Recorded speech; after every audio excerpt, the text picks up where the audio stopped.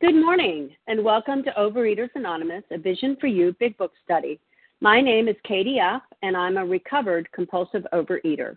Today is Thursday, January 28, 2021, and today we're reading from the Big Book. We're in Chapter 3, More About Alcoholism, page 33, the second paragraph. Young people may be encouraged, reading this one paragraph. And today's readers are, and thank you for your service in the month of January. For the 12 steps, Esther F. For the 12 traditions, Kelly D. And reading the text are Craig F. and Penny C. And Katie G. is our backup. The reference numbers for Wednesday, January 27th are for the 7 a.m., 16,279. That's 16279. And for the 10 a.m., it's 16,280. That's 16280. OA Preamble. Overeaters Anonymous is a fellowship of individuals who, through shared experience, strength, and hope, are recovering from compulsive overeating. We welcome everyone who wants to stop eating compulsively. There are no dues or fees for members. We are self-supporting through our own contributions, neither soliciting nor accepting outside donations. OA is not affiliated with any public or private organization, political movement, ideology, or religious doctrine. We take no position on outside issues. Our primary purpose is to abstain from compulsive eating and compulsive food behaviors and to carry the message of recovery through the 12 steps of OA to those who still suffer. Our sole purpose. OA's fifth tradition states each group has but one primary purpose: to carry its message to the compulsive overeater who still suffers. At a Vision for You Big Book Study, our message is that people who suffer from compulsive overeating can recover through abstinence in the practice of the 12 steps and 12 traditions of Overeaters Anonymous. I will now ask Esther F. to read the 12 steps. Good morning, everyone. This is Esther F., a recovered compulsive overeater from Cleveland, Ohio. The 12 steps. Number 1, we admitted we were powerless over food, that our lives had become unmanageable. 2, came to believe that a power greater than ourselves could restore us to sanity. 3, made a decision to turn our will and our lives over to the care of God as we understood Him. 4, made a searching and fearless moral inventory of ourselves. 5, admitted to God, to ourselves, and to another human being the exact nature of our wrongs. 6, were entirely ready to have God remove all these defects of character. 7, humbly asked Him to remove our shortcomings. 8, made a list of all persons we had harmed and became willing to make amends to them all.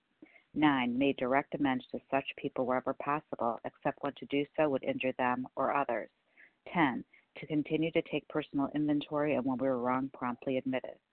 11, sought for prayer and meditation to improve our conscious contact with God as we understood Him, praying only for knowledge of His will for us and the power to carry that out. And 12, having had a spiritual awakening as a result of these steps, we tried to carry this message to compulsive overeaters and to practice these principles in all our affairs. Thank you for letting me do service this month, and I pass.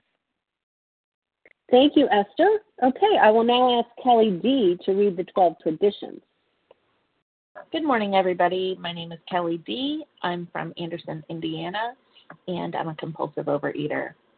The 12 traditions. 1, our common welfare should come first. Personal recovery depends upon OA unity. 2, for our group purpose, there is but one ultimate authority, a loving God as He may express Himself in our group conscience. Our leaders are but trusted servants. They do not govern. 3, the only requirement for OA membership is a desire to stop eating compulsively. 4, each group should be autonomous except in matters affecting other groups or OA as a whole. 5, each group has but one primary purpose, to carry its message to the compulsive overeater who still suffers. 6, an OA group ought never endorse, finance, or lend the OA name to any related facility or outside enterprise, lest problems of money, property, and prestige divert us from our primary purpose. 7, each OA group ought to be fully self-supporting, declining outside contributions. 8, Overeaters Anonymous should remain forever non-professional, but our service centers may employ special workers. 9, OA as such ought never be organized, but we may create service boards or committees directly responsible to those they serve. 10, Overeaters Anonymous has no opinion on outside issues. Hence, the OA name ought never be drawn into public controversy. 11. Our public relations policy is based on attraction rather than promotion. We need always maintain personal anonymity at the level of press, radio, film, television, and other public media of communication. 12. Anonymity is the spiritual foundation of all of these traditions, ever reminding us to place principles before personalities. Thank you for letting me do service, and I pass. Thank you so much. Okay, how our meeting works. Our meeting focuses on the directions for recovery described in the Big Book of Alcoholics Anonymous, and we read a paragraph or two from the literature, then stop and share on what was read. Anyone can share, but we ask that you keep your sharing to the topic and literature we are discussing, and that you keep your share to approximately 3 minutes. Singleness of purpose reminds us to identify as compulsive overeaters only. Our abstinence requirement for moderators is 1 year, and for readers is 6 months. There is no abstinence requirement for sharing on topic. This meeting does request that your sharing be directly linked to what was read. We are sharing what the directions in the Big Book mean to us. To share, press star 1 to unmute. Once you are done sharing, let us know by saying pass, then press star 1 to mute your phone. In order to have a quiet meeting, everyone's phone except the speaker's should be muted. And today we resume our study of the Big Book, and we're on page 33, the second paragraph. Young people may be encouraged, and reading that one paragraph, and I will ask Craig F. to begin reading. Okay, thank you. Good morning. This is Craig F., recovered in Tulsa, Oklahoma, compulsive overeater, recovered in Tulsa, Oklahoma. Young people may be encouraged by this man's experience to think that they can stop, as he did, on their own willpower. We doubt if many of them can do it because none will really want to stop, and hardly one of them, because of the peculiar mental twist already acquired, will find he can win out. Several of our crowd, men of 30 or less, had been drinking only a few years when they found themselves as helpless as those who had been drinking 20 years. Okay, a couple of things. One, I think when he says that few of them will find they can win out, I think that he's meaning to say few of them will find that they can stay stopped, that they may be able to stop for short periods. I certainly could diet still when I came to this program. I could probably diet better then than I can now, and that speaks. This whole paragraph speaks to several things. One, to the 3 Ps, the fact that this disease is progressive, it's permanent, and it's fatal, and spell that with a PH. That I have this disease that says that guides me to this point, brings me to this point where I may be able to stop and I may not be able to stop on my own accord, but it brings me to a solution, a spiritual way of life. And, this man of 30, he stopped, and of course, we read the story. He stopped for a lot of years, and then he picked it back up again, and he was dead in 4 years. And, I dieted, and so I stopped for a while, and I picked it back up again, and thank God it hadn't killed me yet. But, I was abstinent on group support in this program for periods of time, a year or two at times, and yet I picked it back up. And the tagline in here is, perhaps I failed to enlarge my spiritual life. My sponsor is constantly asking me, what am I going to do to enlarge my spiritual life today? What am I going to do that I haven't been doing up till now? Because the disease is going to tackle me from behind if I go too slow, if I don't progress, if I don't grow. And so what am I going what kept me sober yesterday, what kept me abstinent yesterday, may not be enough today, and so a few of them found themselves as helpless as those who had been drinking 20 years. I've heard that the three great enemies of this of recovery are youth, brains, and success, and the reason I think that the common thing in that is that the great enemy of the program is ego, and my ego. If my ego says, "Well, I was abstinent, I was able to be abstinent this, 4 years," well, no, I wasn't able. I was surrendered for 4 years. I have to also keep in mind that it's that. Thank you. That it's that spiritual connection, that spiritual way of life, that acceptance and surrender that starts in step one, that got me sober, that got me abstinent, that keeps me abstinent. And with that, I'll pass. Thank you. Thank you for getting us started, Craig. So we're on page 33, the second paragraph, young people, and reading that one paragraph. And although we value your experience, we ask that you limit your shares to every third day in order that others might share their experience. So who would like to share on that paragraph? Janice PM. Janice PM. Sarah R. from New York. Amy G. Okay, Sarah R. Amy G. This is Larry K.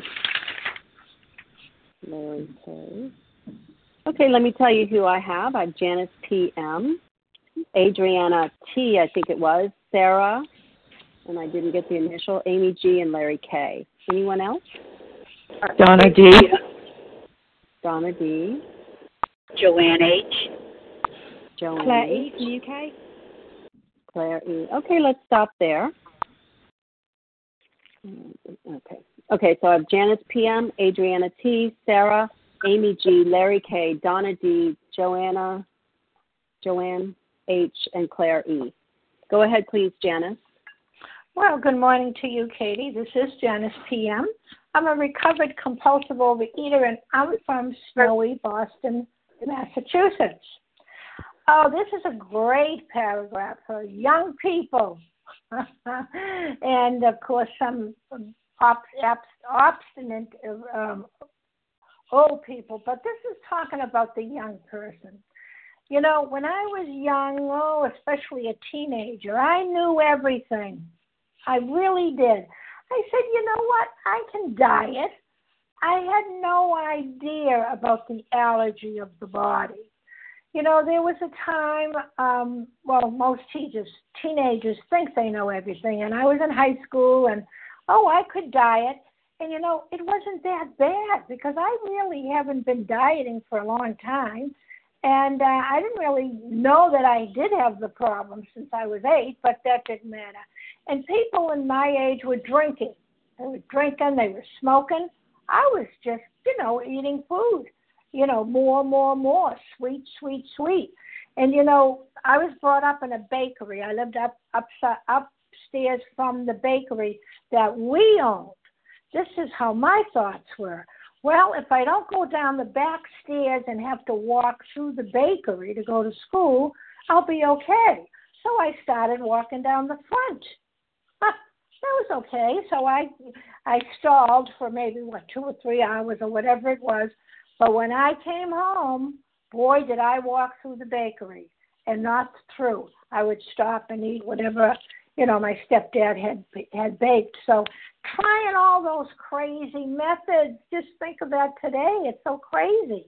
When I know what I am, I know I have an allergy to these certain foods. And when I was 15, 16, 14, I didn't realize about any allergy. And I haven't been eating long, and it's not as bad as other things. So, I really wasn't desperate. I really knew everything. I wanted more. And eating was acceptable in those days. Alcohol was on a moral issue. So, I really didn't want to stop. I wanted to stop because I was a cheerleader and I wanted to be thinner. But, I didn't have any strength myself. I'd go a couple of days, then I'd stop. I'm not that bad. It was the thinking that I had when I was a teenager was nothing. I can control this thing. I know I can, because my actions, I'm going to move to California. I'm going to lose weight. I'll be in another community. I'll be in a geographical cure. I'll only have protein and vegetable or whatever So we doubt if anyone as a kid could kick this habit, this illness so young. It's the addiction way before I knew it, and it had consequences. I grew up with eating so much sugar that, I had the headaches, I had the isolation, but I still went back to it. Time, please. Yes, certainly. And I thank you so much for this, having me share. And I pass. Thanks. Thank you, Janice PM. Okay, Adriana T, I believe it is, followed by Sarah, who I didn't write down your initial. Yeah, hi. Thanks, Katie. This is Adriana T., recovered compulsive overeater in Michigan. So grateful to be here and grateful to be able to share on this paragraph. I'm a woman of 33, and I managed to be in recovery today, so for that I'm grateful. So I started in this program in my early 20s, and, I didn't get it. I didn't want to believe that I had this disease. I didn't really think of it as a disease. I was just, I gained a little bit of weight. I like to eat sweets all the time. Maybe I should go to this program because my dad's an alcoholic. I just thought I was making too much of a big deal about stuff. Like, oh, I'm not like them. And I think that's kind of, what the young person thinks, or at least me as a young person thought, is that, I'm different from them. I can do this. Like, when you don't really know what the problem is, I think is the key. Because, either you don't think you have the problem or you just don't really get what it is. And I think when the disease really progressed in me to the point of, really seeking help, it still was difficult for me to pick up what the real problem was. Like, I thought, I stayed away from the program for so long just because I thought, well, what is the program going to do for me if it's all about a food plan? Because that was the message I was getting, was it's all about the food plan at my local OA. And so I could do that on my own without going to the meetings. And I think that people really do think that that it's about the food plan and you just go to cry on each other's shoulders. And when I came to Vision for You and, other big book studies that really are in the solution, I learned that no, the problem is I have a disease. It's not only physical, but it's mental, like this paragraph talks about, that peculiar mental twist. And, I need a higher power. And not just hearing that I need a higher power, but I need to work through the steps with someone who has recovered. Because trying to do this alone never worked for me.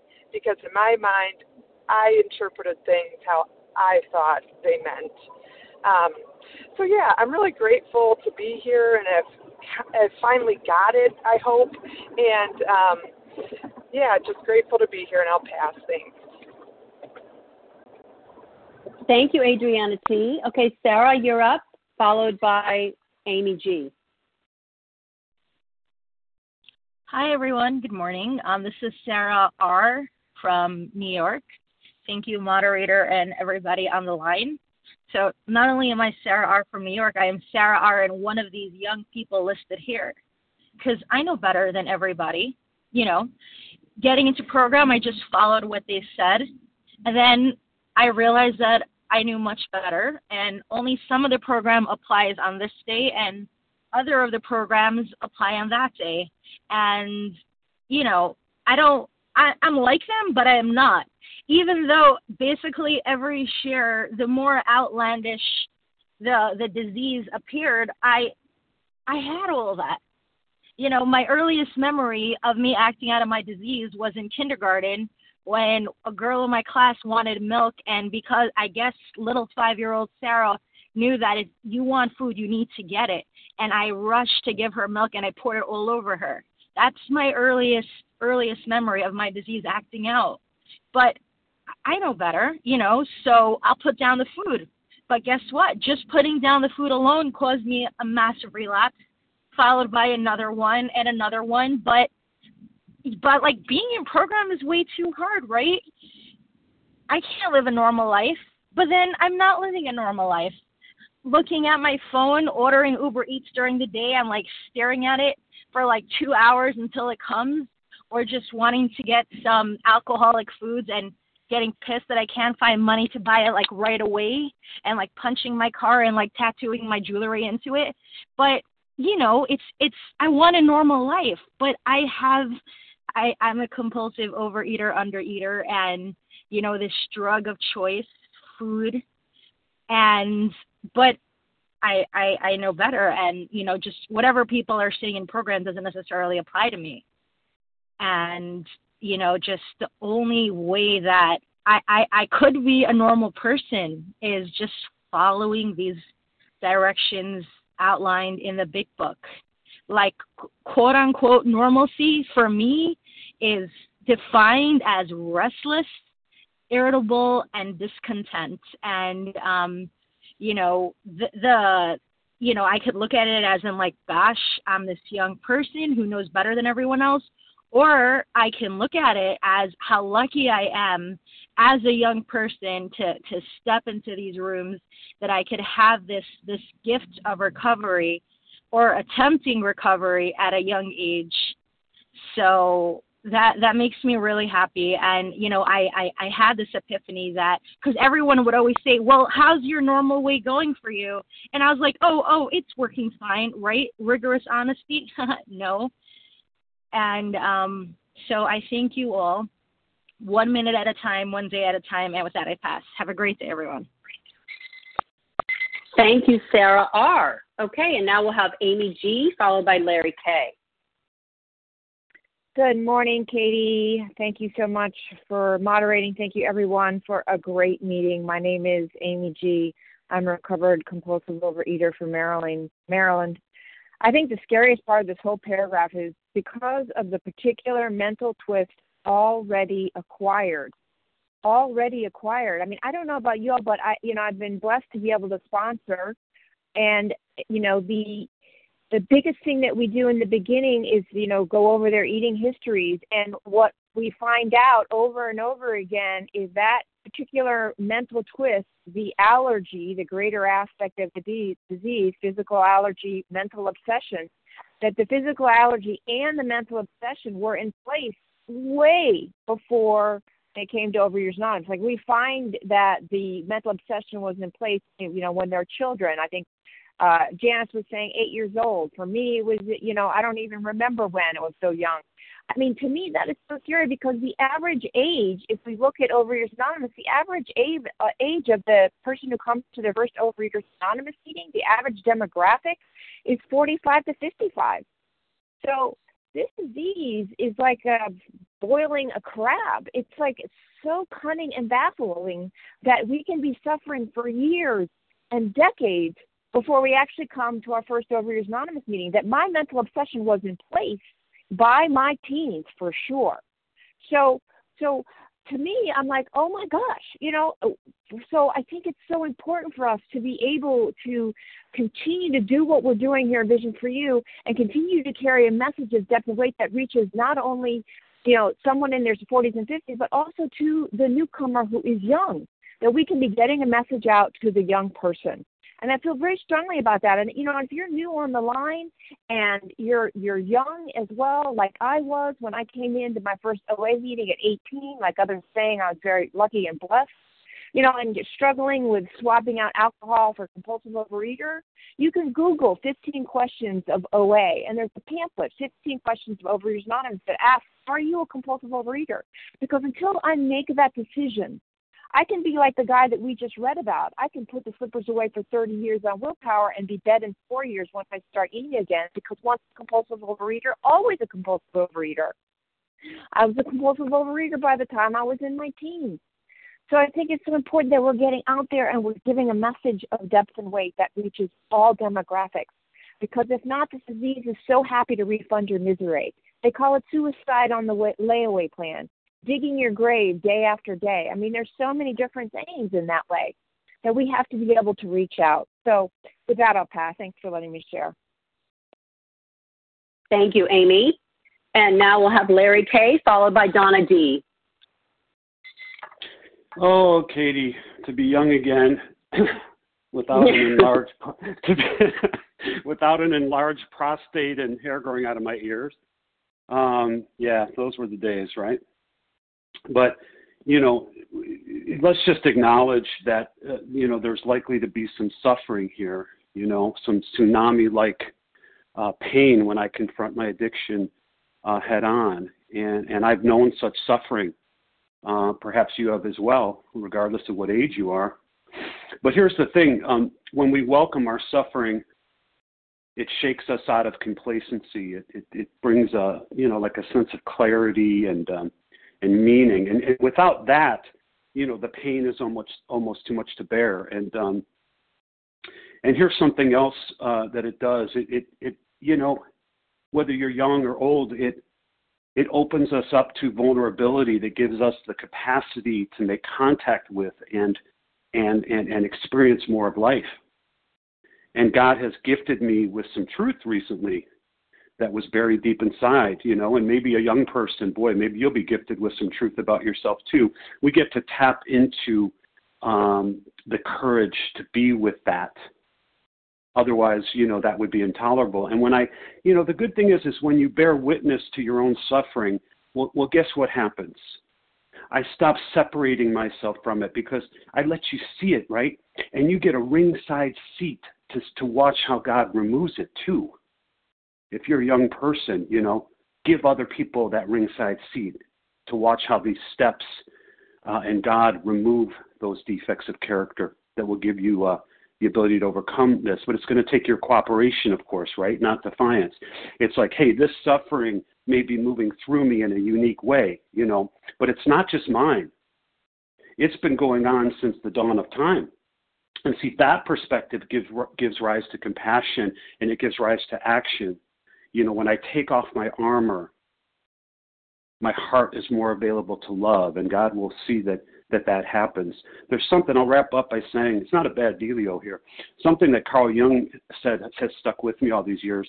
He said something to the effect that a good half of every treatment that probes at all deeply, goes deeply, it consists of the doctor examining himself, and it's his own hurt that gives measure of his power to heal others. We have the power to heal others as bearing witness of God's power, God's love, God's way of life. That's a miraculous thing in our vulnerability. So with that, I pass. Thanks, Katie. Thank you, Larry. Okay, Donna D., you're up, followed by Joanna. I think it's H. Joanna. Hi, my name is Donna D. I'm from New Hampshire, and I spell my first name Dawna, if you're trying to find me in the directory for outreach. I have been having a rough time of it lately, and this paragraph just jumps out to me, young people. I'm not that young, but I have a lot of the same stubbornness that I've had my whole life since I was young. I remember being young and thinking I was so smart. God gave me this great brain, and accolades and awards I would get would prove I was right. I had this great brain. I was smarter than my parents, smarter than anyone, and I argued all the time about everything. And, and I've been recovered now for 8 months, and things were going along swimmingly I thought. I had a lot of great recovery and sense of peace inside of me, and I thought, I've got this thing. But then I took my will back, and I didn't go back into the food, but I went back into all of the thinking part of this disease, and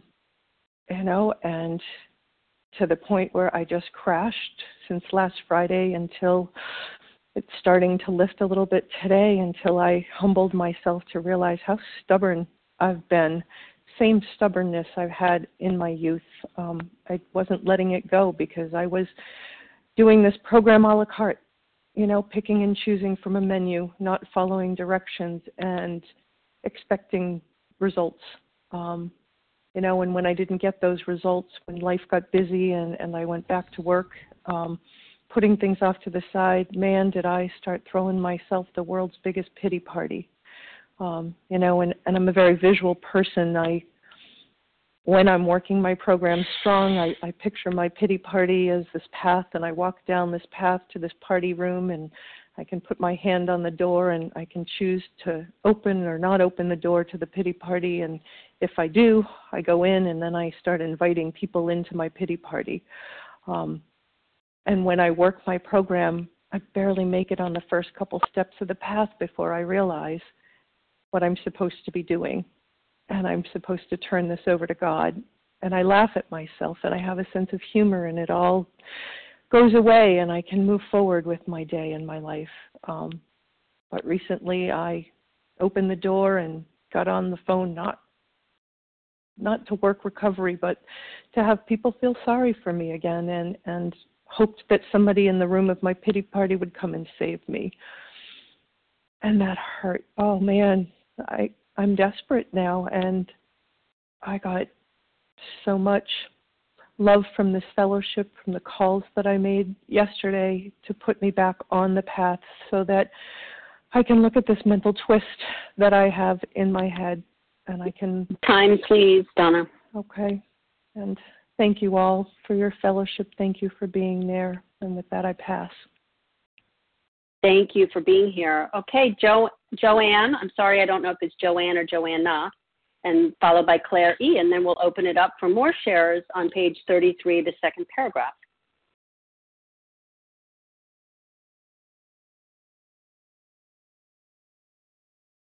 Joanne? We can't hear you. Okay, how about Claire? Are you available? Oh, hi there. Sorry about that. Hi, this is Joanne H. from Boston, a recovering compulsive overeater. And, I could so identify with this about youth. I first came into OA at the age of 18 in 1975. And I came in on the suggestion of a psychiatrist. And after a few sessions of listening to my story about my recent weight loss and weight gain and attempted suicide, he's like, I think you have a food issue. You should go to OA. And that's what brought me to OA at the age of 18, but I was young and I didn't get it. It was hard for me to realize that I was using food to cope with life. Life was so unbearable. The present moment was so unbearable that I used food was my primary. Secondary was alcohol and drugs. That is those three things are the only way I knew how at the time to get through. And it's funny, I looked at the women in the room and I kept thinking, oh my God, these people are so old. If I ever get past 150 pounds, I'd never let that happen to me. And the average age in the room, they were probably in their 30s, but at 18, everyone looked older. And I just had that youth, that attitude that, hey, I can exercise this off, I can will myself to rally up to do another successful diet. And I struggled in and out of OA for years and took a lot of pain. And I look back when I was fighting it, I just did not understand I had this obsession of the mind, that I was doomed, that there was no way I could ever do this on my own. I was totally powerless. And I wasn't working the steps. I looked food, my only problem in life was food. If I lose weight, I'll be happy. But then came the day when I lost weight, in a way, and I wasn't happy, and that was really frightening. And thank God that's when the steps came in, because I do have a soul sickness. And I wish I got this at 18, but I didn't. But I'm glad I was introduced, because I found, kept refining away. And now I am so grateful having, working the steps, working with other people, that the answer is in the step. It's in a relationship, finding a strength and a power greater than myself that makes today bearable. I suffer from depression, and on a day like this in Boston, just waking up, just wanted to be happy, joyous, and free, and I had to talk to a sponsor. I need help in getting there. And with that, I'll pass. Thank you. Thank you so much, Joanne. Okay, Claire E., you're up, and then we'll open it up for more people. Thanks, everyone. My name's Claire E. I'm a recovered compulsive eater in Cornwall in the UK. Thanks very much, Katie, for taking the meeting. I'm having some real wistful, sort of almost like grief sort of feeling. So I too relate to everybody that's shared. I have memories of childhood. I learned very, very early on that my disease, my eating gave me ease and comfort as a child, and certainly by a teenager, by 13, I've just worked it out in pounds because we work in stone in the UK, but I was pushing 200 pounds by the age of 13. By the age of 15, I was 100 pounds and desperately anorexic, and then by the age of about 16 or 17, I was into bulimia, which sort of my behaviour of choice in the end. These sort of I think when I was in my anorexic sort of phase, I felt invincible. I felt utterly invincible. I thought I was doing it on my own willpower, and I didn't want to stop. I was terrified of stopping because I knew that if I stopped, I'd be putting on weight. So I kind of knew even at that point. But I think, I just had no idea what I was up against. I had no idea about the mental twist. I had no idea that this thing was bigger than me. I had no idea that it was out to kill me. And, a sort of just a real sadness for that teenager. I was just doing the best I could at that point. And this paragraph reminds me of it says in the book, doesn't it?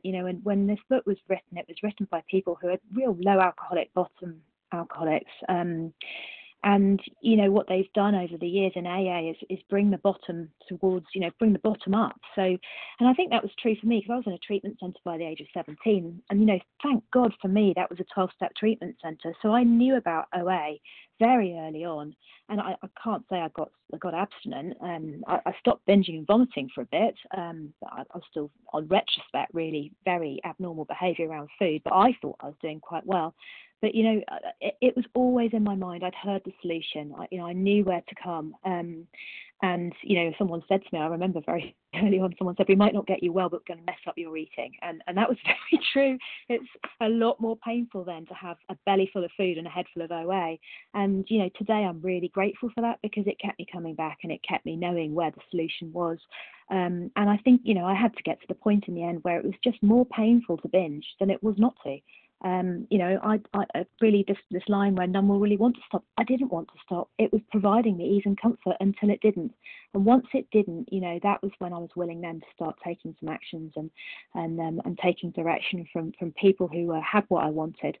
And I will leave it there. Thank you very much for listening. Thank you, Claire. Okay, so if you've just joined us, we are on page 33, the second paragraph, young people may be encouraged. And although we value your experience, we ask that you limit your shares to every third day so that others may share their experience. Who would like to share? Linda D. Crystal P. Linda D. Crystal P. Karen K. DCA. Okay, let me tell you who I got. I have Linda D., Crystal P., I think, Karen K., Leah M. Who else? DCA. I'm sorry, I can't hear you. DCA. Cynthia A.? No, Stacy. Stacy A. Oh, Stacy A. Okay, thank you. I'm a newcomer. I'm a newcomer. I was in yesterday's meeting. Okay. Judith R. Judith R. Okay, let's stop there. Linda D, Crystal P, Karen K, Leah M, Stacy A, and Judith R. Go ahead, please, Linda.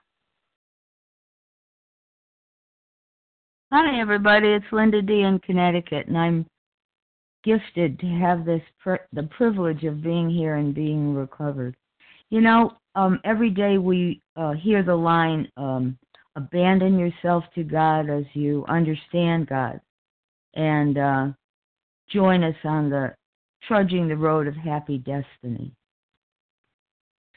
And it's very familiar, and I don't want to trudge. When I came here, I'm not a trudger. And I'm not abandoning, that means trust. And this is when I came here. And what do they mean by God? Ugh, no. But I was raised to be polite, and you don't say that. So I gave it lip service. But I had the big book, and all of OA at that time was pretty good, so a while back. And what do you know? Eventually I opened my mind, and something fell in. And it was all the love from people in these rooms and the best information they had, which is, if you have an opinion, Linda, shut up. You don't know anything. They were very nice about it. But do what we suggest you do. And I did. And I do. I'm so grateful for the love of all these people. And finding a higher power. Who knew there was one or cared? Who cared? Maybe you did when you were young. I didn't care. I just wanted to be happy and to be pretty and to be normal and all that good stuff. Well, I'm not 25, and I'm 5'4", and I weigh 127 pounds, and frankly, I look great. I do. I just look in the mirror and go, who the hell is that? It's quite a shock. All of that came from trudging the road of happy destiny. Trudge, whether I want to or not. Some days wow. But it's so good here. This is the road, and there's a happy destiny. And there is a joy of living. Right now, in the middle of, what the world's like, holy crap.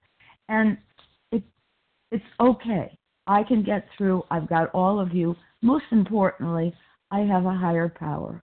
And that higher power is God. Who knew that? I was an atheist. If I can get it, anybody can get it. And with that, I pass.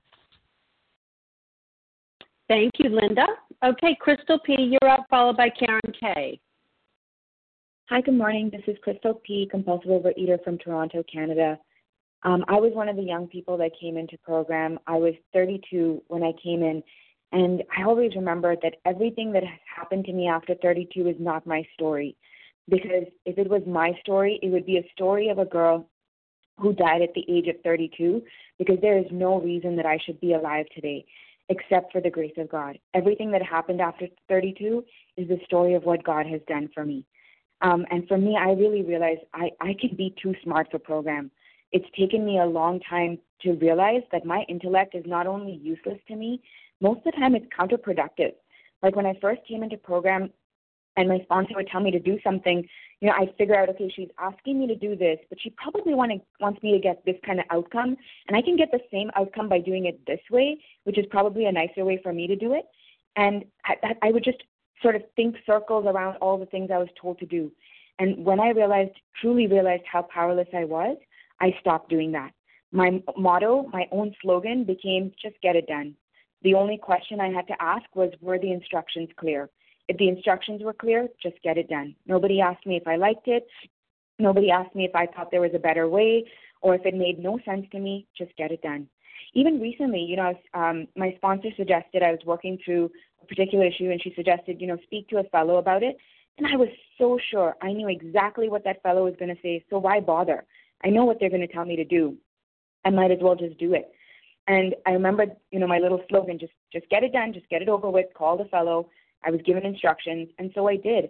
And the fellow's response was completely different from what I expected. And every time in program, I'm shown again and again by God that every time I'm so sure I know how things will go, I am just wrong.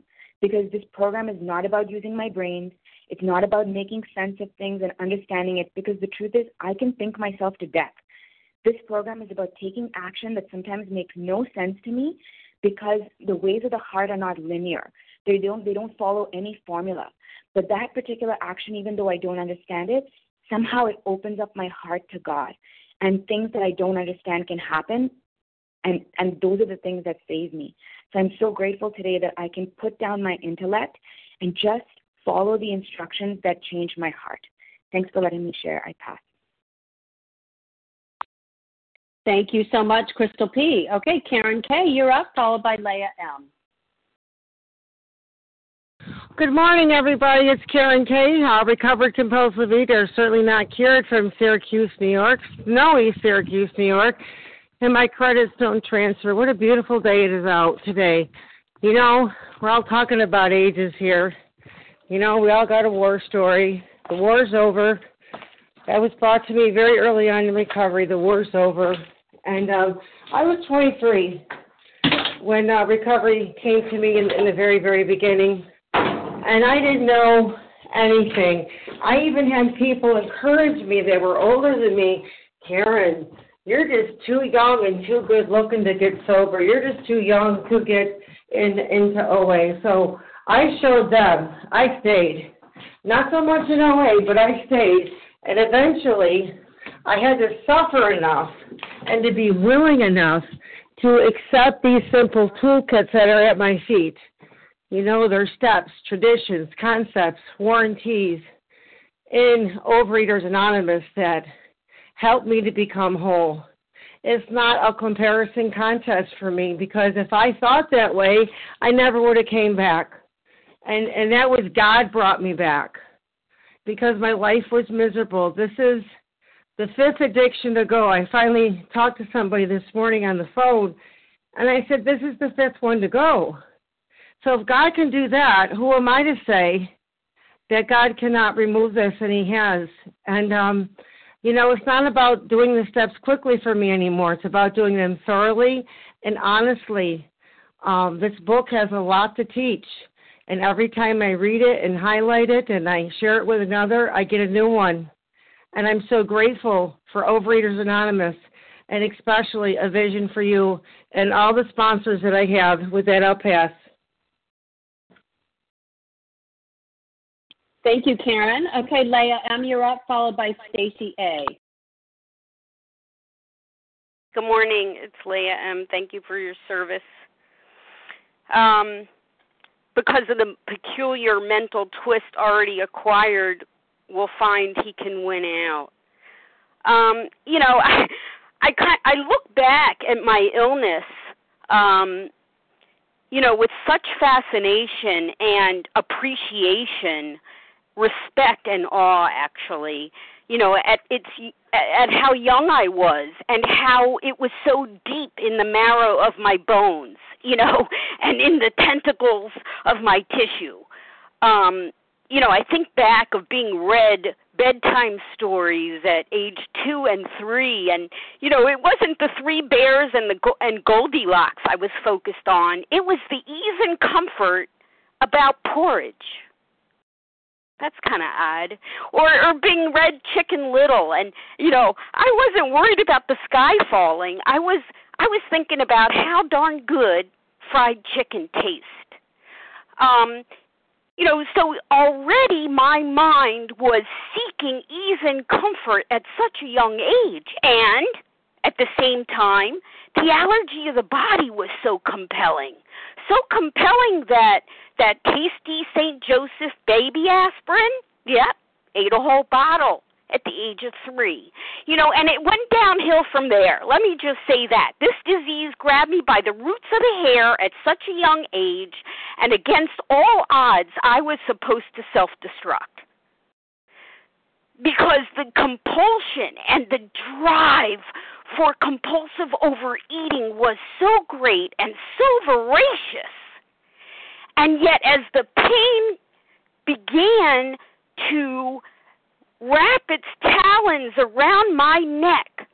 I kept running for physical solution. You know, diets, gyms, removal of substances, which I was aware, it became clear were dangerous for me. I didn't realize I couldn't solve a spiritual problem with a physical solution. I was well in the grip of compulsive overeating before its grip was truly revealed to me. The chains of addiction were too soft to be felt until they were too hard to be broken. I didn't understand the nature of this illness. I didn't understand the depths to which it would drag me until I was bloodied and mangled and just threw my hands up and say, I don't know who you are, God. I don't know what a God is, but I am ready. Because the mental torture and the emotional turmoil, the isolation, deep depression, and suicide, I think was just too much for me. Too much for me. But, you know, this is it's now, 34 years of recovery. Just wrapping up, this is not a story about me. It's a story of God's grace and what can happen when we throw ourselves at these steps and a relationship with power. And with that, I pass. Thanks. Thank you, Leah M. And we have 4 minutes left, so if Stacy and Judith could split that with 2 minutes each, I'd appreciate it. Go ahead, please, Stacy. Okay.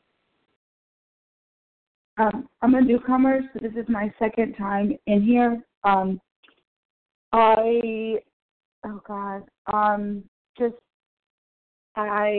just listened to everyone's story, and I've been dealing with this disease, I don't know, for 12 years. I started working this out, and in my own head, like everybody else, like I thought I can do my own dance and come in and out, but not really work the program. And I was in normal OA, and I left a few years ago, and I was in normal OA, and then just recently someone said, check out Vision for You, and I came in yesterday, and I got an outpour of love and forever grateful, and then this morning I was not going to come in. I was just like, oh, I'll go to a meeting later, and I decided to, like, get up early and come in, and just listening to everyone's story this morning, and just saying, like, work the big book, just it works it, and I'm just, like, so ready. It's just, like, it's just, like, unbelievable. And I just, like, want, like, a sponsor because, like, I'm still there. I just need that extra push. Like, I'm a bulimic with, like, laxatives. I, like, take it some days, don't. I'm sorry. I'm, like, going to make some phone calls back today just so hopefully I can connect with someone, and I was just really touched by everyone. Like, I just can't do this alone. And, like, it's like the terrible disease, and it's like an alcoholic. There are some foods you just have to put down because, like the big book says, and I finally got it today. Like, just listening to everybody, I got it. Like, there's just foods you cannot touch anymore. And I got it.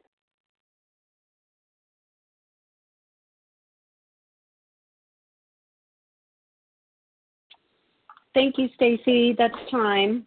Okay, Judith R., it's your turn. Thank you. Thank you. Go ahead, Judith. You have 2 minutes. Thank you. Thank you. Judith R., gratefully recovered in Vermont. Thank you, God. And I think I'm going to use this time just to pray that OA finally find our way to help young people. I think when I found OA, little did I realize that OA was only 18 years old. I found it in 78, and we had only started in 1960. So I've seen all the growing pains that we've been through in all these years, and there was a point at which I thought maybe OA was going to die because it was so weak. And we seem to be hemorrhaging people. So back in those days, I would also go to AA meetings because they were stronger. And I became aware that AA had an international conference of young people in AA. that they call ICIPA for short. And at that time I was in Cincinnati, and they had CinciPA, Cincinnati Young People in AA. And I'm like, Lord, God, please, can we find ICIPO, International Conference of Young People in OA. I've debated with myself all the years, like, why can't we get young people to stay? Well, they don't want to give up sugar. I have not come up with the answer as to why we can't, but I know that God has the answer. And now that we're in the middle of this renaissance, where OA is not only dying but thriving and reproducing itself every day in new and more people, I'm so thrilled. God, please let us create ICIPO so that we too can bring young people in. And I know it can only happen if you got her at the helm. So, and I also want to mention that there is such a thing as Oanon, which a lot of us don't know. Time, please. Okay. With that, I pass. Thank you. Thank you, Judith, and thank you to everyone who shared. We will please join us for a second unrecorded hour of study immediately following closing. And the share ID for today, January 28th, 2021, 7 a.m. meeting is 16,289. That's 16289. And we will now close with the reading from the Big Book on page 164, followed by the Serenity Prayer. Will Penny C. please read A Vision for You? Our book is meant to be suggestive only.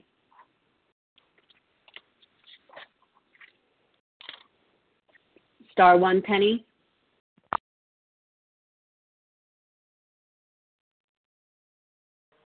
Oh, good. I got unmuted. Thank There you are. This is Penny C. I'm a recovered compulsive overeater in the Boston area. Our book is meant to be suggestive only. We realize we know only a little. God will constantly disclose more to you and to us. Ask Him in your morning meditation what you can do each day for the man who is still sick. The answers will come if your own house is in order. But obviously you cannot transmit something you haven't got. See to it that your relationship with Him is right, and great events will come to pass for you and countless others. This is the great fact for us. Abandon yourself to God as you understand God. Admit your faults to Him and to your fellows. Clear away the wreckage of your past. Give freely of what you find and join us. We shall be with you in the fellowship of the Spirit, and you will surely meet some of us as you trudge the road of happy destiny. May God bless you and keep you until then.